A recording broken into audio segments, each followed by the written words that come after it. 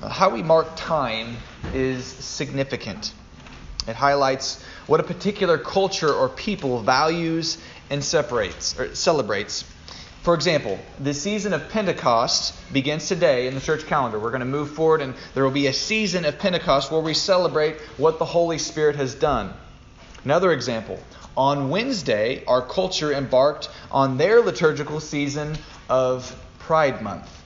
As many of you know what that celebrates. But we as humans, we crave a unified story to celebrate together. We want to come together and say yes to something. The problem lies in what we will say yes to. What will we celebrate as a people? If we try to mark time by the accomplishments of man, what we can do, our calendars and our cultural practices will often shift and conform to that. At work, you will lose holidays like Good Friday to Martin Luther King Jr. Day. This actually happened to me. We no longer celebrate the death of Jesus and what he did. We celebrate the acts of Martin Luther King. And great acts though they may be, we've shifted, haven't we, in our culture to where we're celebrating what man has done and what we as a society have done, rather than what God, our Creator, has done in history. So in practice, you have to shop now with pride flags in your face if you want to go buy groceries. This is what happens as we shift and conform to the seasons and the accomplishments of man. So, the solution to this problem of divided calendars and practices and cultures lies in celebrating the acts of God rather than the acts of man. It actually brings a solution to this problem. Now, I'm not here today to preach to you the church calendar, but I am here to preach to you the significance of what the global church, the Catholic Church with the lowercase c, Christians all over the world are going to be celebrating today. We're entering a new season of the church, and we're going to look at that today, what that means to celebrate Pentecost Sunday. Now, Pentecost is perhaps the most misunderstood biblical event in Protestant circles, and maybe just all the church. We rarely understand what Pentecost actually means. It's either an altogether ignored, which happens in many Protestant churches. We just don't talk about the Pentecostal stuff. Or it's oddly misapplied. We don't really understand, and we take it into all these weird conclusions. So today I'd like to share with you the significance of what happened at Pentecost from the biblical narrative and how we should respond to it. What does Pentecost mean, and what do we do about it? So if you would open your Bibles with me to Acts chapter 2. We're going to read the entirety of this chapter. I know it's long, but please bear with me. I want to get the whole picture of what Pentecost means. So the text is Acts chapter 2. These are the words of God. Let's give attention to them this morning. When the day of Pentecost arrived, they were all together in one place. And suddenly there came from heaven a sound like a mighty rushing wind, and it filled the entire house where they were sitting. And divided tongues as of fire appeared to them and rested on each one of them. And they were all filled with the Holy Spirit and began to speak in other tongues as the Spirit gave them utterance. Now there were dwelling in Jerusalem Jews, devout men from every nation under heaven. And at this sound the multitude came together, and they were bewildered, because each one was hearing them speak in his own language. And they were amazed and astonished, saying, "Are not all these who are speaking Galileans? And how is it that we hear, each of us, in our own native language? Parthians and Medes, Elamites and residents of Mesopotamia, Judea and Cappadocia, Pontus and Asia, Phrygia and Pamphylia, Egypt and the parts of Libya belonging to Cyrene, and visitors from Rome, both Jews and proselytes, Cretans and Arabians. We hear them telling in our own tongues the mighty works of God."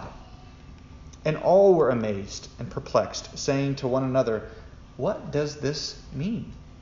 But others mockingly said, "They are filled with new wine."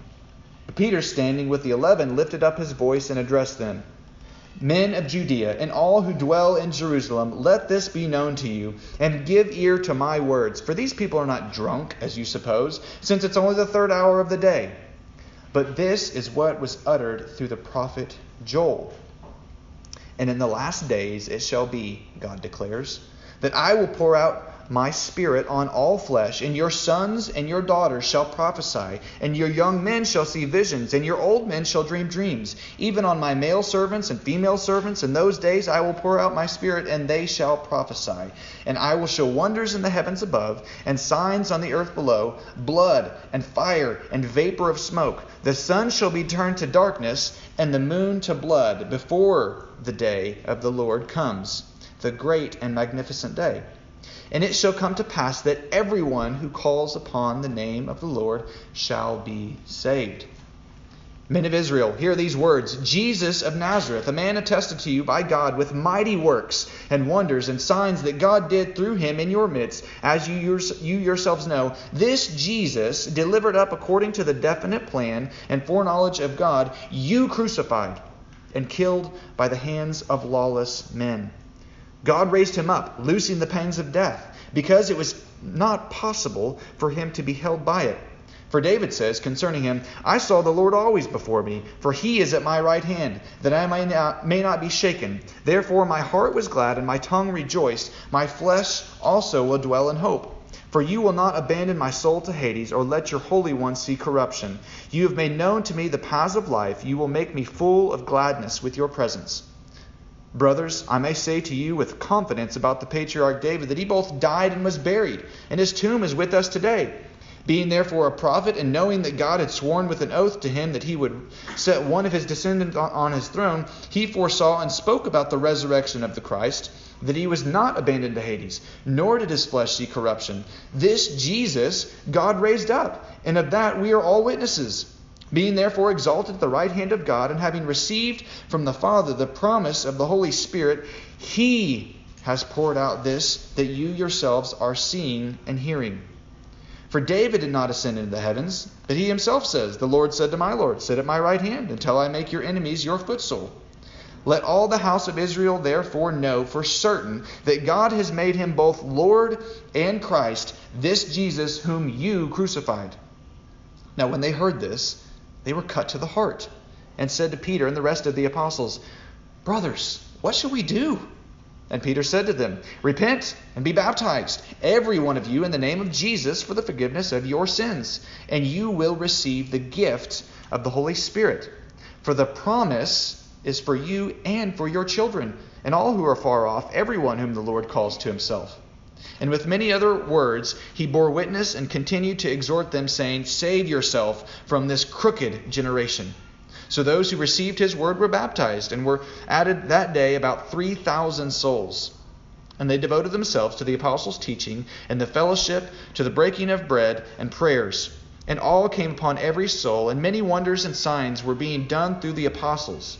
And all who believed were together and had all things in common, and they were selling their possessions and belongings and distributing the proceeds to all as any had need. And day by day, attending the temple together, breaking bread in their homes, they received their food with glad and generous hearts, praising God and having favor with all the people. And the Lord added to their number day by day those who were being saved. The word of God for his people. Let's pray. Father, we need your help this morning. I need your help as we approach such a huge subject, such a huge text. I pray that you would guide my words. I pray that the meditations of my heart and the words of my mouth would be pleasing to you. I pray that you would work conviction and repentance in our hearts through this text. I pray that we would see Jesus clearly. The centerpiece of Peter's sermon, I pray it would be the same centerpiece of my sermon, that people would see Jesus and what he's done, repent of their sins, turn to you, be baptized, worship you, and move forward in life. We pray these things in Christ's name. Amen. So if that text seemed extremely long to you, which it was, just think of it this way. Technically, you've already got one sermon out of the way. You just heard Peter's sermon. He stated his text. His text was Joel 2, and you heard that sermon on Joel, and he even quoted some of the Psalms too. So you've actually already gotten one sermon for the day. But it says in the text there that with many other words, he bore witness and continued to exhort them. So he had more of his sermon that you didn't hear. And what I'm going to kind of try to do is fill in some of that gap for you and kind of bounce off of Peter's sermon and help you to understand better what Pentecost means, how we relate Pentecost in 2022 to our present moment, because it still has significance today as it did in Peter's day.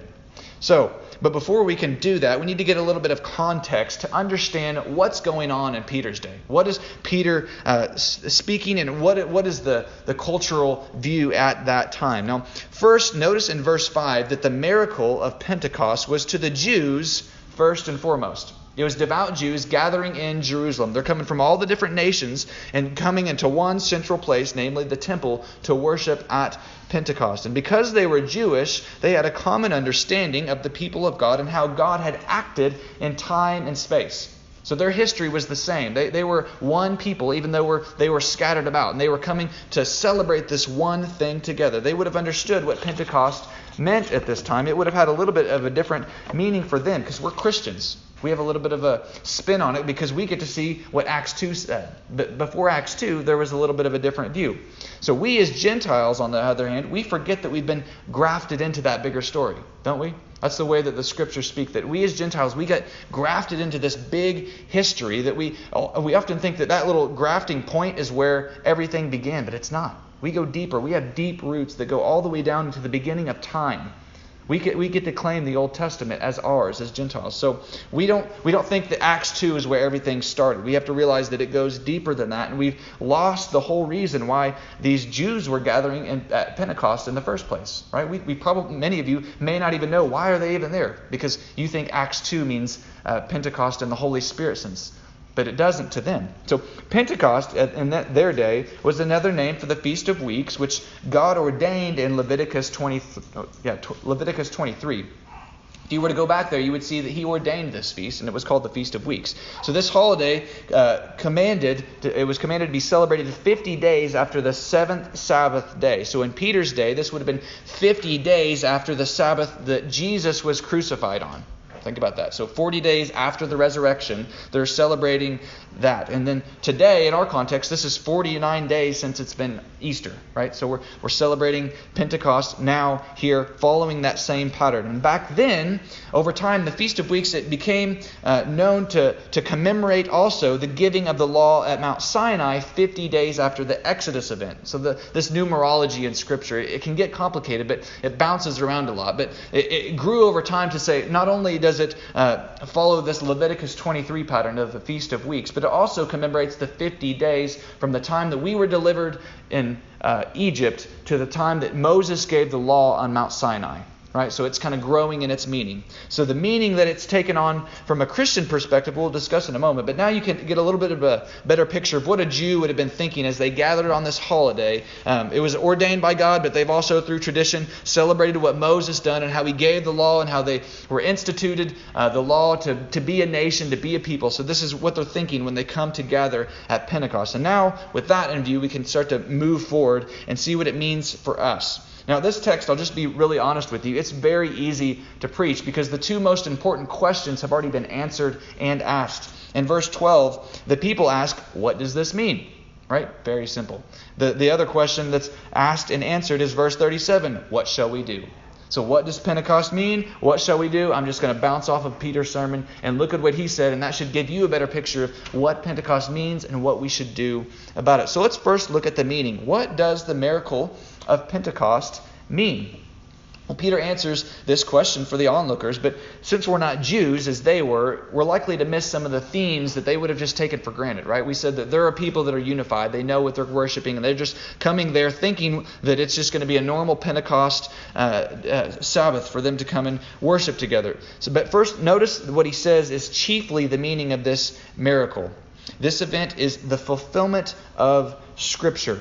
Number one, it's the fulfillment of Scripture. If you look at verse 16, it says this. After Pentecost happened, after that, the Holy Spirit came and the tongues of fire and the languages happened. Peter says this, but this, referring to that event of Pentecost, is what was uttered through the prophet Joel.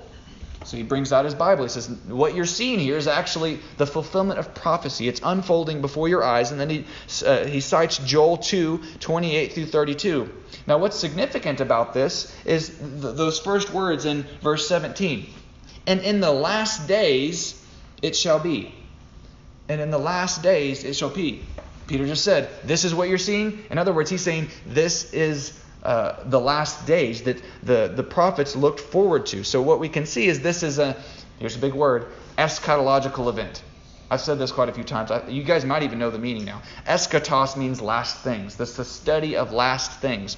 So what he's saying here is an eschatological event, right? It's showing what is happening in the last days. But when we hear last days, when we hear end times, and we throw these words around in Christian circles, don't we? Last days, end times, and you talk about the events and you say the last days are here. But we talk about it and we start thinking the end of mankind, don't we?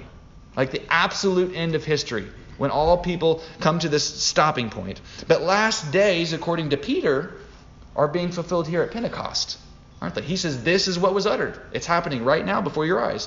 So what we need to do at this point is start asking and start thinking, last days of what? Last days of what? Now, as many of you know, the age or the time of Israel as a nation where God was dwelling was coming to a close in the New Testament. Right? You can see that God kind of shifts from being active in the Jewish people to Christianity. God was doing a new thing in Christ, and the people were gathering around Jesus. And Isaiah 43 talks about this new thing. It says, remember not the former things, nor consider the things of old. Behold, I'm doing a new thing. Now it springs forth. Do you not perceive it? I will make a way in the wilderness and rivers in the desert. So what is this new thing? What's the new thing that's kind of springing up from the wilderness? Well, this leads us to Peter's sermon. His text was Joel 2:28 through 32. And now he's going to tell us what that text about the last days means. Now, what he's going to say is not only is this a fulfillment of prophecy, but he's saying that this is a fulfillment of prophecy in Jesus. So what does it mean? It's fulfillment of prophecy, and it's a fulfillment of prophecy in Jesus. Jesus and him pouring out the Spirit fulfills what the prophecy in Joel was looking forward to. In verse 22, he says, men of Israel, hear these words, Jesus of Nazareth. And then he goes on to tell them how Jesus is fulfilling this event. So what we need to catch here is that Peter's message is all about what God has done in Christ. Jesus is the centerpiece of Peter's sermon. The new thing spoken of by the prophet Isaiah is that God took on human flesh to dwell among us, and this Jesus, whom the Jews had just recently crucified, it wasn't that long ago, about 50 days, he wasn't an ordinary man. Many of the Jews probably thought, well, that Jesus, he was dead and gone. But Peter has a different message. He says, no, this man, he is God incarnate, and he is the king. He is actually the king that God had promised to David that would come from the fruit of his loins to sit on his throne, and you killed him. So it's shattering to them. It's jarring to them. Now, if you remember in the chapter before this, in Acts 1, you can turn there if you want, maybe just a page flip back. The disciples were on to Jesus right before his ascension, feeling that it might be the last days. They say this in Acts 1:6. If you turn back to chapter 1, it says, so when they'd come together right before his ascension, that is, they asked him, Lord, will you at this time restore the kingdom to Israel? So Jesus is just about to ascend into heaven, and they say, is now the time? Or is the kingdom about to come? Now, the Jews, they weren't ignorant of the last days. They're always looking forward to this. All through the Old Testament. Where are the last days? Are they now? Or is now the time that you're going to restore? So they knew a descendant of David would come and sit on a throne, ruling and reigning. They're looking forward to that. They had the right idea when they were thinking of restoration. So they're not far off. The problem that they had was that they were thinking of an old thing. They weren't thinking of a new thing. They were thinking of the nation of Israel being restored to one standalone nation where the Messiah would reside in the temple, that he would physically sit there and rule and reign, and that Israel would just get bigger and bigger and bigger. That's what they were thinking. And that it would be this physical king that they could come and stand before and talk to him like we talk. But that's not exactly what Jesus had in mind. Jesus responded to them by saying that it's not for them to know the times of the seasons. You've heard this over and over through Scripture. That's the way Jesus usually approaches that. When he's talking to Pharisees in Luke 17, he says this, the kingdom of God is not coming in ways that can be observed, nor will they say, look, here it is, or there. Now, what he's saying is, you're not going to be able to spot it. You're not going to be able to predict it. And then he goes on to say, for behold, the kingdom of God is in the midst of you. Think about that. The kingdom of God is in the midst of you. You can't point to it and say, here it is, or here it is. He's saying, it's in you. It's already here. It's in our midst. And it's something that you can't even quite put your finger on. So after telling his disciples this, when they asked that question in Acts 1:8, he says this, but you will receive the power of the Holy, or you will receive power when the Holy Spirit has come upon you, and you will be my witnesses in Jerusalem and all Judea and Samaria to the end of the earth. Now, let's look back at verse 30 through 36 and just kind of take the context of what Jesus is saying here. Verse 30 through 36. I won't read all that because we've already read a bunch this morning. But it's clear, if you look at that and just kind of scan over, it's clear that Peter's pointing to the kingship of Jesus. Right? We're talking about the kingdom of God being in our midst. It's clear that Peter's pointing to the kingship of Jesus, speaking of Christ sitting on the throne at the right hand of the Father. And we at this point need to realize that the onlookers, as the onlookers quickly did, that the kingdom of heaven was not some future event. This is what you need to get. Pentecost is the actual happening of the kingdom of God coming. It was here and unfolding before their eyes, and that's why they're shocked. That's why they're cut to the heart. Acts 2:33 says, being therefore exalted at the right hand of God, and having received from the Father the promise of the Holy Spirit, He, that is Jesus, has poured out this that you yourselves are seeing. In other words, Jesus the King has come, and He's pouring out the Holy Spirit to bring His kingdom about, ruling and reigning, putting all enemies under His feet. It's not the kingdom that they had imagined. When we think about a king, we think about someone sitting on a throne and him being just a powerful person, and you can physically walk up to him. But the mind-shattering thing is that this God, this man, has ascended into heaven, and He's ruling and reigning from there, but He's still powerful. He's still working, and His kingdom is still in our midst. And it's the coming of the Holy Spirit that is His reign. That power is kind of like his powerful rule that a king has. Now, a king isn't strong and powerful because he's physically strong and powerful, is he? It's not because he has big guns. It's because he has a lot of influence on the people. And this is what the Holy Spirit does. This is the ministry of the Holy Spirit. Jesus sends the Holy Spirit as king to empower His people to reign with Him in His kingdom, to bring about His rule in the world. So the coming of the Holy Spirit was given by Jesus Himself as king to bring about this new culture, to bring about this new world. So taking all these points together that I've made, let's return and ask again, what does the miracle of Pentecost mean? Well, we can see that Jesus was pouring out the Spirit on His people, but what significance does this have? What does it mean that Jesus is pouring it out and that He has reign? What does that mean? Well, remember at that time, the Feast of Pentecost was largely a celebration of God giving the law 50 days after the Passover event and the great exodus from slavery, where God instituted the nation of Israel, right, with Moses. Now, think about where we're at in this context in Acts 2.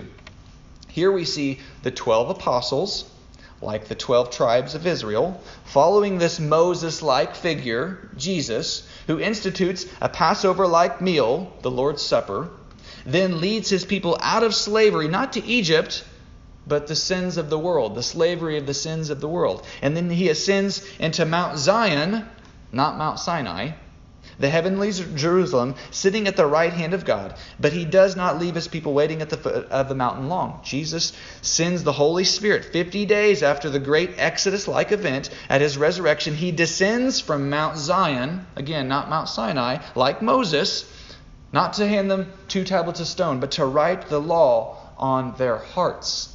Right? Not on tablets of stone, but on their hearts. You've heard this all through the Scriptures. But think about it like that. Jesus coming in the ministry of the Holy Spirit to give the law, the order of this new nation, this new people, this holy people set apart, to internalize the law so that we can actually obey. Because just giving 2 tablets of stone doesn't actually make them obey, does it? Israel, they wandered all over the place.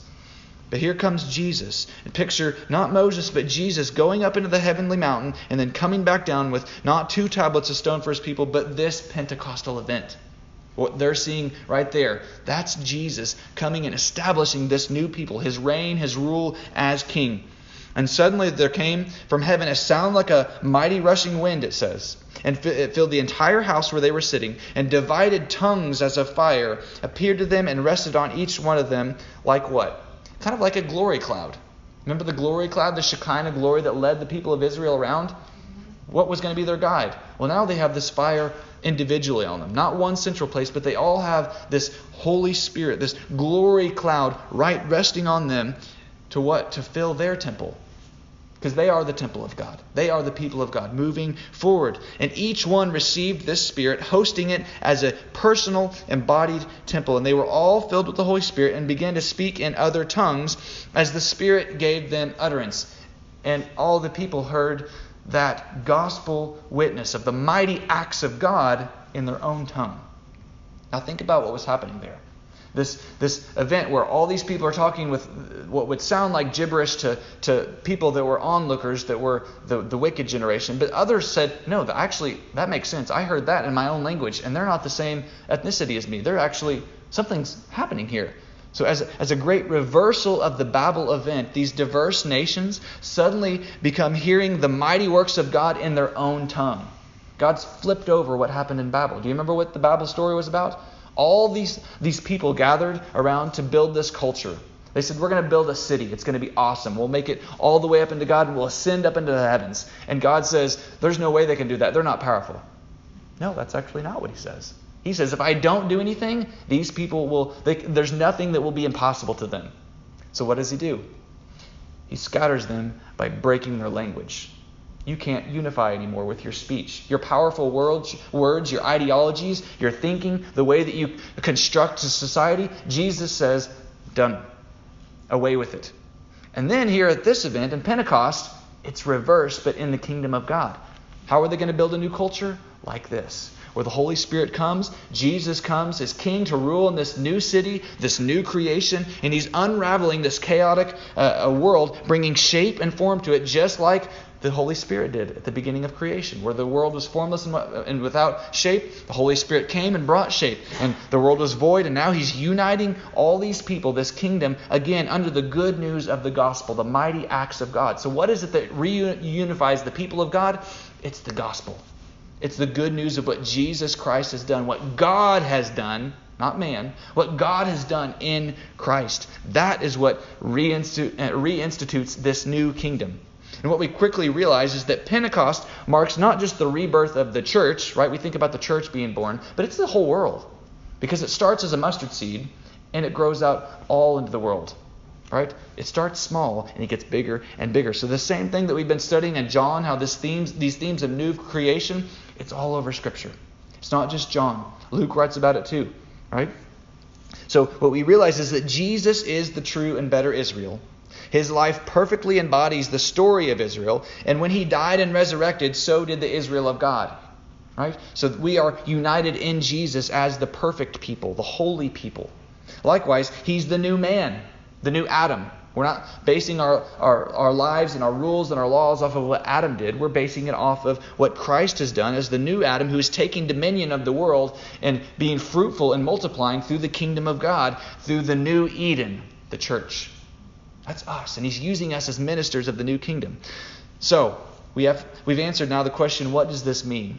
It's got huge meaning. I could talk about it all day. But let's move now to what shall we do? You hear this good news of the kingdom of God, the new Eden, the new church. It's here, it's now. What do we do now? How do we move forward? Well, I hope that our response is the same as the onlookers in Peter's day. This is that they were cut to the heart. This news was big to them. Not only is it good news, but they just realized that this Jesus, that actually killed this guy. So they're wondering, oh no, am I in trouble? Is the king now against me? If this is the king, if this is the guy, and we just killed him, is there any hope for me? All right? So he preached this sermon. I think it just like snapped in their minds like, oh, shoot. The last days are here. Eschatology, what I thought it was, just got blown up. Jesus is the king. Is there any hope for me? Can I be forgiven? And Peter says, it's simple. Just repent. Just repent. And they're probably thinking, that's it? Just repent? He says, be baptized. join the kingdom, and yes, your sins will be forgiven, and you'll be given the promise of the Holy Spirit. It's that simple. They found themselves on the wrong side of the war, and yet Peter says, well, all you got to do to join the right side is to repent. Just come on over here. It's very, very simple. So Peter then exhorts them to repent, be baptized in the name of Jesus for the forgiveness of sins, and they too will receive the Holy Spirit. And this was a kind of call to leave behind that crooked and twisted generation. They were complicit in the murder of Jesus. So what Peter is saying by repent is you got to stop doing the old things that you were doing. You got to stop building this old lifestyle, this Babylonian lifestyle that's building this city of man, not the city of God. We got to start building something else, an alternative culture. So the repentance was realizing that following the institutions rather than the truth can lead to devastating consequences. Now think about that for your own life. What ways have you followed the institutions rather than the truth itself and allowed the institution and the ideologies to shape what you do and how you live? And what ways have you sinned against God by doing that? Even crucifying the Lord is what they did. They took it that far. So think about how you act during the month of June. Right? The practices that our culture is participating in. How do you live in light of that? Is Pride Month easier for you to celebrate than Pentecost? To some of you, you would say, no, not at all. Some of you are just turning your head and looking away from the abominations. But many of the Jews did this too at the trial of Jesus, didn't they? They just kind of looked away. They didn't do anything about it. They just said, no, that's what the will of the people want. Right? That's just what the group wants. Do you wash your hands like Pilate and say, it's the will of the people, no blood on my hands? Our nation decided this. I didn't decide it, but our nation did, so we just kind of go along with it. It is what it is. Democracy, right? It's the will of the people. But democracy killed Jesus. That's literally what killed Jesus. The will of the people. All it would have taken was someone to just stand up. But no one did. No one did. So when it comes to our nation and how we live, there's real implications for how time and values and truth shapes who we are. That gospel message. Who Jesus is, what he's about. If we as the church are going to move forward with the kingdom of God, we need to make sure that we aren't getting in the way like many of the Jews did in Peter's day. The message is clear. Jesus has created a new city of God where he is king with a kingdom of priests, and it's a holy nation. A nation truly under God. Think about that. We confess to be a nation truly under God, and yet there's so many things that just don't even make sense with that. How can you be a nation under God while you're doing things that God hates? And in response to that, we must humble ourselves and repent. Say, I'm sorry. I have been complicit in many ways. I've participated sometimes. Thankfully, graciously, God has invited us all, everyone, to repent and call in his name. Anyone. There's a chance. Even if this week you participated in those kind of events, come, Jesus says. Repent of your sins. Come join the holy nation, the holy priesthood.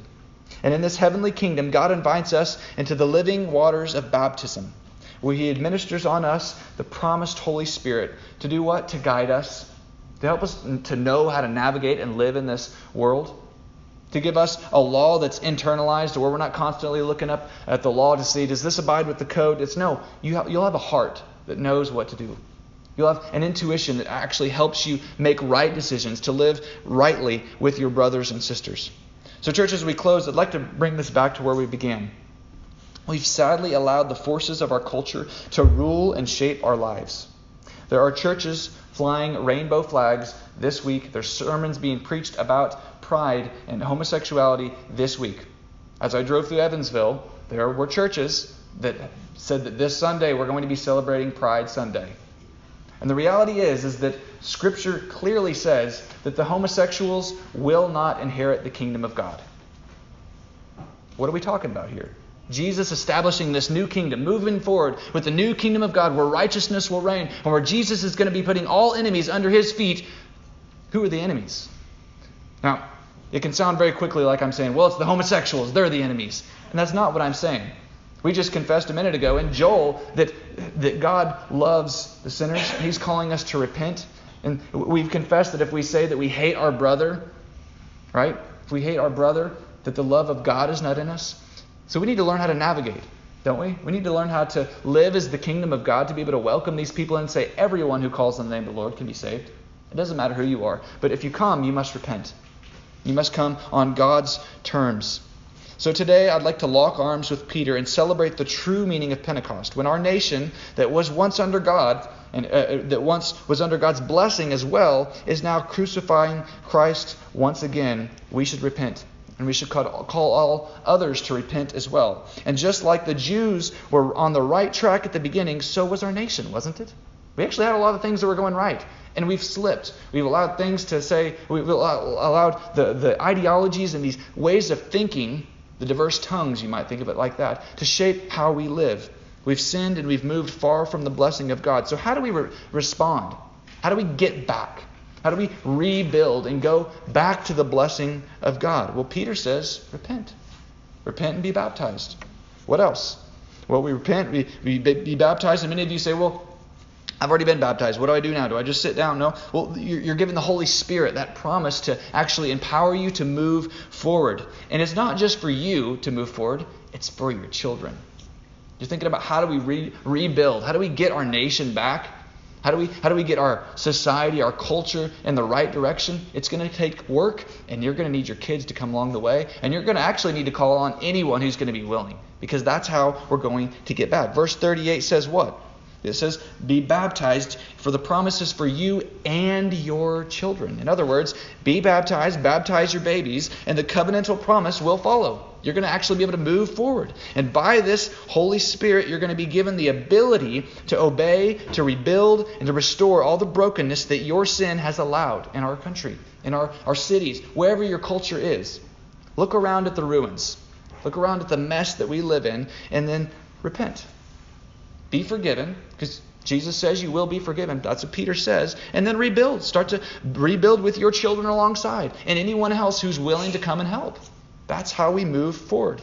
And look at their actual response. What are they actually doing? You're going to say, well, practically, what does that mean? What do I do? Well, look what they're doing in verse 42 through 47. It says that they're building an alternative culture by devoting themselves to the apostles' teaching. They're doing things like small groups, saying, what do the apostles say about this? What's church teaching say about this? They're devoting themselves to the apostles' teaching, feasting together in homes. Small groups probably think something like that. Praying together, prayer groups, prayer meetings. They're being generous and taking care of each other's needs. They're getting involved in their community, taking care of the widows, the sick. Good religion, like James says. They're praising God and having favor with all people. Church, that sounds like what I want. I think that many of you want that as well. We want to move forward, building an alternative, better culture to be building the kingdom of God. So let me finish with this. I'd like to read a passage. It's another prophecy. I know you're probably thinking, wow, we've already heard a lot of prophecy this morning. But I think it really speaks to this issue of how do we rebuild and what does it look like for God to rebuild within the people of God. And I'm going to let the Spirit himself, who has empowered each and every one of you that have trusted in him and believed in him, to apply that in the ways that he sees fit. I'm not going to tell you how to live your life, but just listen to what God says through the prophet Ezekiel in Ezekiel 36. Ezekiel 36, 22 through 36 says this, and then I'll close. Therefore say to the house of Israel, thus says the Lord God, it's not for your sake, O house of Israel, that I'm about to act, but for the sake of my holy name, which you have profaned among the nations to which you came. And I will vindicate my holiness of my great name, which has been profaned among the nations, and which you have profaned among them. And the nations will know that I am the Lord, declares the Lord God, when through you I vindicate my holiness before their eyes. I will take you from the nations and gather you from all the countries and bring you into your own land. I will sprinkle clean water on you. Think baptism. And you shall be clean from all your uncleanliness. And from all your idols I will cleanse you. And I will give you a new heart, and a new spirit I will put within you. And I will remove the heart of stone from your flesh, and give you a heart of flesh. And I will put my spirit within you, and cause you to walk in my statutes, and be careful to obey my rules. You shall dwell in the land that I gave to your fathers, and you shall be my people, and I will be your God. And I will deliver you from all uncleanness, and I will summon the grain and make it abundant and lay no famine upon you. I will make the fruit of the tree and the increase of the field abundant, and you may never again suffer the disgrace of famine among the nations. Then you will remember your evil ways and your deeds that were not good, and you will loathe yourselves and your iniquities and your abominations. It is not for your sake that I will act, declares the Lord God. Let it be known to you, be ashamed and confounded of your ways, O house of Israel. Thus says the Lord God, on the day that I cleanse you from all your iniquities, it will cause the cities to be inhabited, and the waste places to be rebuilt. And the land that was desolate shall be tilled, instead of being a desolation, in it as it was in the sight of all who pass by. And they will say, this is the land that was desolate, has become like the Garden of Eden. And the waste and the desolate ruined cities are now fortified and inhabited. Then the nations that are left around you shall know that I am the Lord. I have rebuilt the ruined places and replanted that which was desolate. I am the Lord. I have spoken, and I will do it. Let's pray. Lord, to be the kingdom of God, to be a kingdom of priests, a holy people, a people for your own possession. Teach us what that means. Give us the Pentecostal power that we need to navigate this world. We pray these things in the name of Jesus. Amen.